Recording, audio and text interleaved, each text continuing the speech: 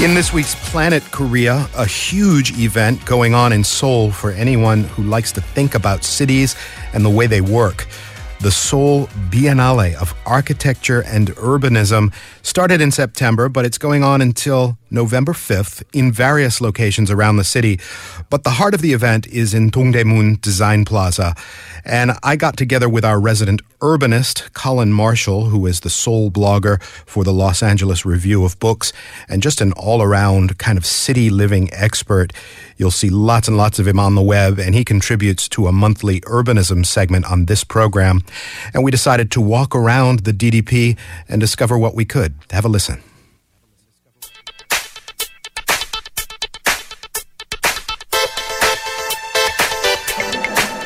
Colin, you and I have found this deck perched above all of the exhibits here at the Dongdaemun Design Plaza, where much of the Biennale is headquartered.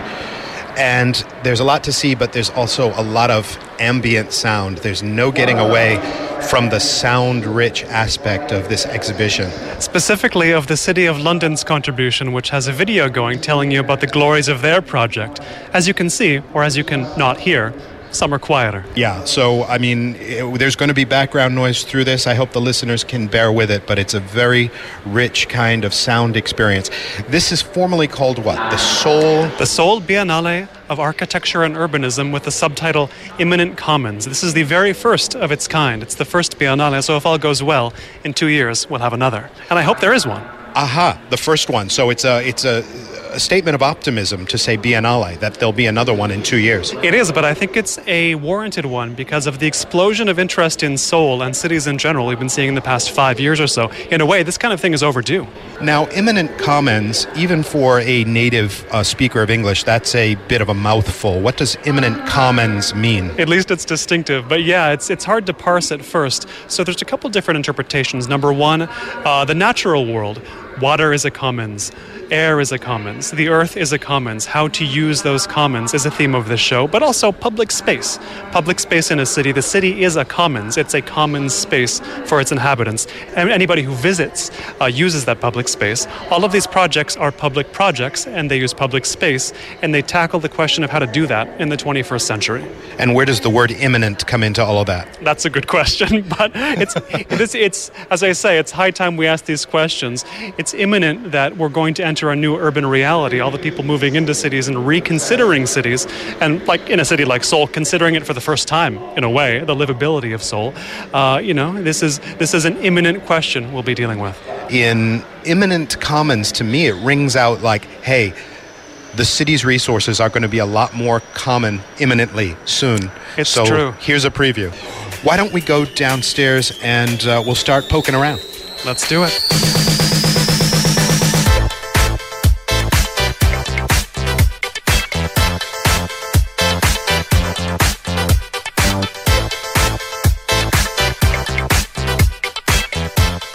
Hello, my name is Soik Jung. I'm the director of the Seoul Biennale division at the Seoul Design Foundation. And you're pretty much heading things up here at the Biennale of Urbanism and Architecture. Colin and I are going to do some exploring today. What kind of things will we see and what kind of things will we experience here at the Biennale? At the Biennale, we have 4 main sections. One is the thematic exhibition and the cities exhibition we have, and we have also live project. We have also public programs. At the DDP here, you can see the cities exhibition. So here we have more than 50 exhibitions, more than 50 shows, and then you can see the public project of more than 50 cities of the world. So it's kind of a way of bringing together the best practices and all of the creativity from the world right here in one building. Exactly. Especially every project here is the public project of the cities. That means you can see the urban philosophy or urban, let's say, goals of each cities of the world. So it's not the private research or private project. It's a public project. That is the one very important meaning of this exhibition. As you say, there are more than 50 cities exhibiting projects here. So people are interested in Seoul now. Even Seoulites are more interested in Seoul. What is something that a Seoulite can learn about what Seoul can do differently, or maybe a good example, or just something that you look at among the 50 cities and say, Seoul should have that. Seoul should do something like this? I believe that for Seoul, especially with the current mayor, the Mayor Park, the city hall and the people are really interested in the communication and governance issue. So in that term, I'm very interested in the exhibitions of the Amsterdam, for example, and you will see the round table where people can just talk and just to discuss all together. And for the same reason, the Mexico City's exhibition is very interesting, and people love that. You will see how to do that. It's also the participatory exhibition. All the exhibitions here, we have something that we can learn, and I'm sure that every other city does the same thing. Well, Director Jung, I realize you have to get moving. I really appreciate you taking some time to speak with us. And Colin and I are going to explore some of the things that you've put together. Thank you so much. No problem. Thanks a lot.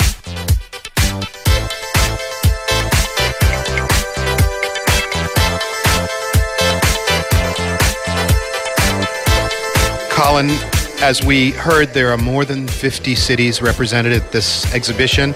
We're going to bookend our little conversation with two, perhaps the most logical ones. Seoul, our home city here. We'll start with Seoul, and then at the very end, we're going to make a stop in Pyongyang. Semi-literally, there is a recreation of a Pyongyang apartment here. But here we are in Seoul. So it looks like there are some glass, sort of three-dimensional depictions of the Seoul city skyline. What are they trying to get across? We can see the altitudes in Seoul, so we can see the towers, we can see the other buildings, we can see the mountains, the things that everybody brings up when you ask what they enjoy about Seoul. And for a long time, I think when people said the mountains, which they so often still do, they meant, I don't really like the built environment in Seoul. I like the natural environment. It's a way of saying, like, yeah, I know this is a homely city in some ways. It's not designed for people necessarily, but I like the mountains, I like the nature, I like the environment. Now, you can see these projects highlighted with these little screens, these video screens embedded around the city.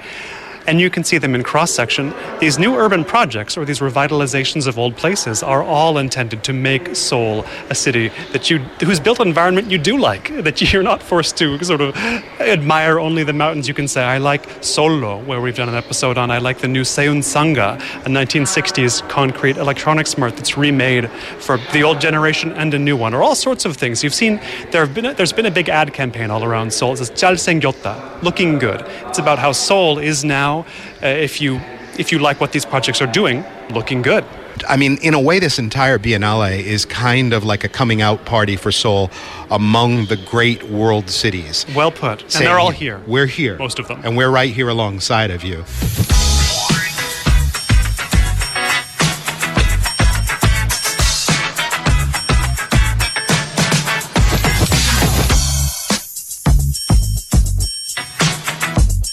One of the other cities that the director mentioned to you, Colin, was Amsterdam. Here we are at the opening to the Amsterdam exhibit in a slightly quieter corner of the room.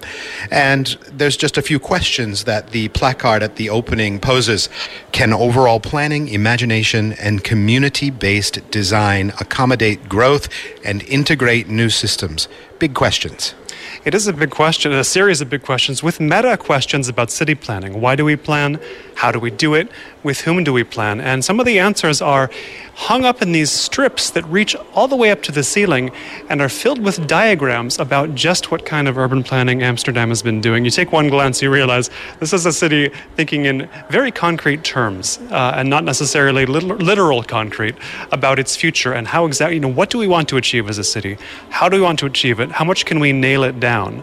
And this is an exhibit that the director named as a favorite of hers. And you can partially imagine why, is just because Seoul, for so long, planning was not necessarily thought of in the way that city planning is thought of today. Here's an inspiration to think in very concrete ways about what you're planning for and why you're planning in a city. Amsterdam is supposed to be one of the most livable cities in the world and have incredible bicycle infrastructure and quality of life and just sort of that whole Northern European Fantasyland. The whole Northern kind of European thing. Fantasyland package. And as she mentioned, here's this table, kind of a round table, which symbolizes the community planning process. People just simply sitting down and talking to each other. It's sort of an artistic conception with various little maxims painted on the table. Curb your passions. Colin, if anybody needs to be told that, it's you. Curb your passions. I do go a bit wild sometimes, you're right. Be curious. Be involved. Start small. Do not exclude others. Share stories. And no PowerPoints. I think that's a dig at the program, isn't it? I am very much on the side of no PowerPoints, but here you have one vision of the Commons. The Commons as a place of discussion to figure out what are we doing with this city, where are we going with it? And in Seoul, that has really only just started. And I always point to the example of bookstores. You go to the bookstore, the section of books on Seoul, there's a lot of them, more than you expect, and they're pretty much all new within the past 5 years. The conversation about what Seoul has been, what it is, what it should be, is only just beginning, but people are throwing themselves into it, be they urbanists, architects, or just citizens. And I've talked to many of them. Everybody has their own ideas, and many have their own projects about where to take Seoul next. You know, we're right next door to the Paris exhibition. I suppose we should probably pop in there. Réinventer Paris or Paris. What could that possibly mean? Yes. Why does Paris need to be reinvented? That's the question. I suppose every city is always reinventing itself. A PR friend of mine years ago, you know, when there was a lot of discussion about the slogan for Seoul, what slogan should Korea or Seoul have to attract tourists? It says, you know, he said, just pour the energy into the city. Paris, for example, could have a slogan that said, stay away, we hate you, and people would still come anyway. Right, they would be more would come, in fact, given Paris's reputation. That's right. Have you been to Paris? I have not, but if I go to Paris, the first thing I'd want to see is not necessarily what is old, because Paris is thought of as, you know, it's all old buildings, it's all preserved perfectly, it's as it was 100, however many years ago, but this is all new stuff. If you look at these sheets hanging with pictures of architectural projects rendered or real, mostly they're yet to be built. It's this sense of building new in Paris, that is kind of radical in itself by the standards of Paris. It's the opposite of Seoul in many ways. In Seoul, the standard traditional technique for city building is tear it down, build something new. In Paris, it's tear nothing down, build nothing. This is more daring than it might seem, this exhibit, just because it's proposing the new. Yeah, it's funny that Seoul and Paris seem to have been historically the exact opposites, at least modern Seoul. You know, people point to Paris as almost a theme park. It's so stodgy about maintaining all this high culture and all of this architecture. When you walk around Paris, you're just simply overwhelmed. Every alley, every sidewalk just oozes about half a millennium of culture from every pore. So it's fascinating to think about how to change Paris, how to reinvent Paris. If you dare. If you dare.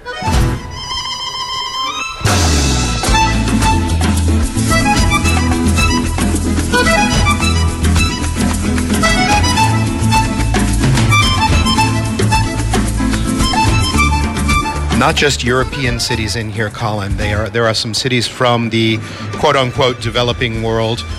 Here we are in the little exhibit dedicated to Mexico City, Laboratorio para la Ciudad, a laboratory for the city.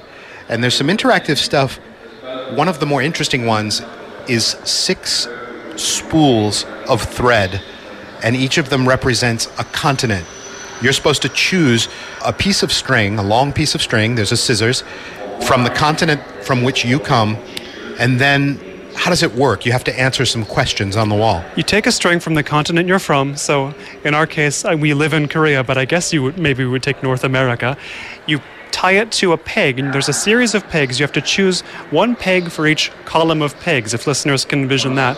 You tie it to your gender, you tie it to your age, you tie it to the biggest challenge your city faces, the most valuable principle in your culture, be it transparency or prosperity or resilience. I wish my city could be more. You tie it to creative, walkable, legible, accessible, and then finally how you feel about your city, happy, neutral, sad, upset.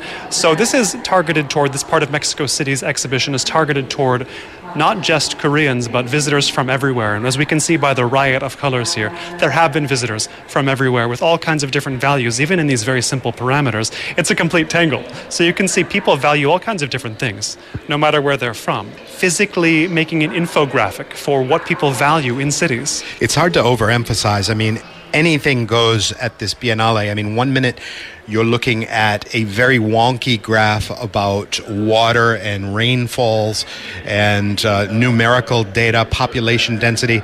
The next minute you're looking at very vivid photographs of everyday life. And then in the next room with Tijuana, we've got some artistic depictions of sort of a science fiction future for Tijuana. So it is an incredible explosion of idea conveyance along all kinds of different media.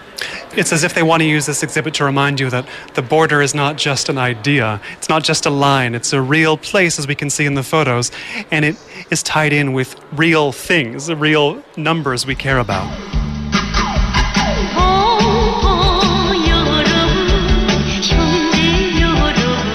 Colin, I feel a bit of a frisson here. I feel a bit of a sense of doing something taboo. We are standing on the threshold of what is a recreated Pyongyang apartment.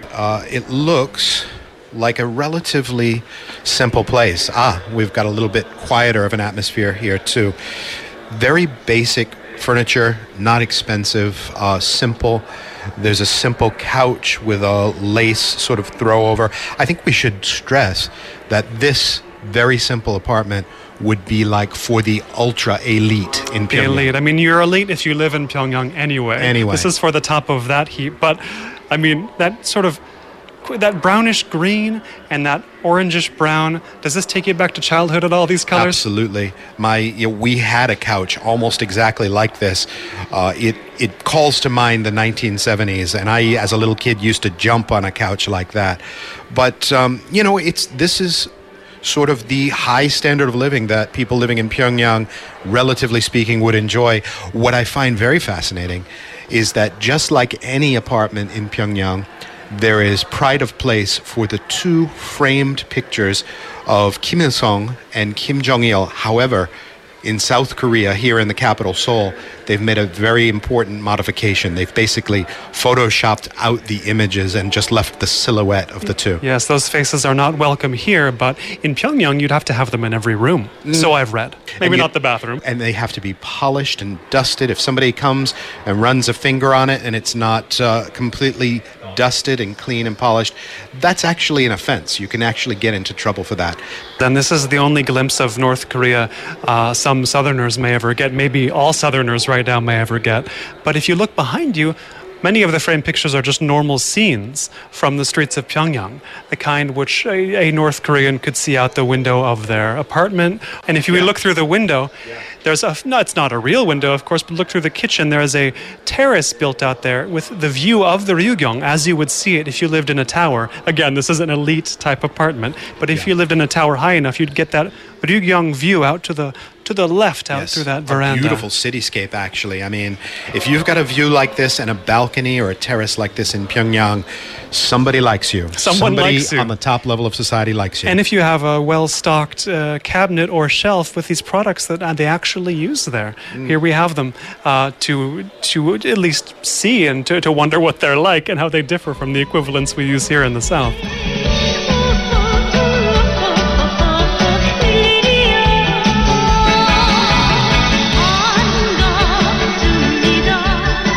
Colin, as we wrap up and we're walking out of the Dongdaemun Design Plaza exhibition, we've got this graphic. It features two sort of saucer plate representations of the Earth's surface with all of the cities kind of denoted with circles. The bigger the circle, the bigger the urban concentration. And the map doesn't just show cities, but it shows the growth of cities. Each circle is actually colored.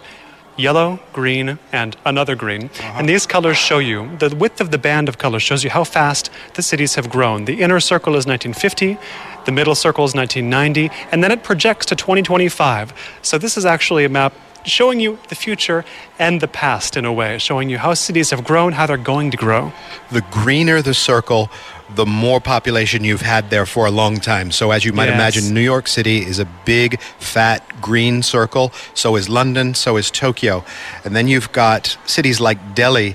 It's almost a green pinpoint in the center of a big yellow bullseye.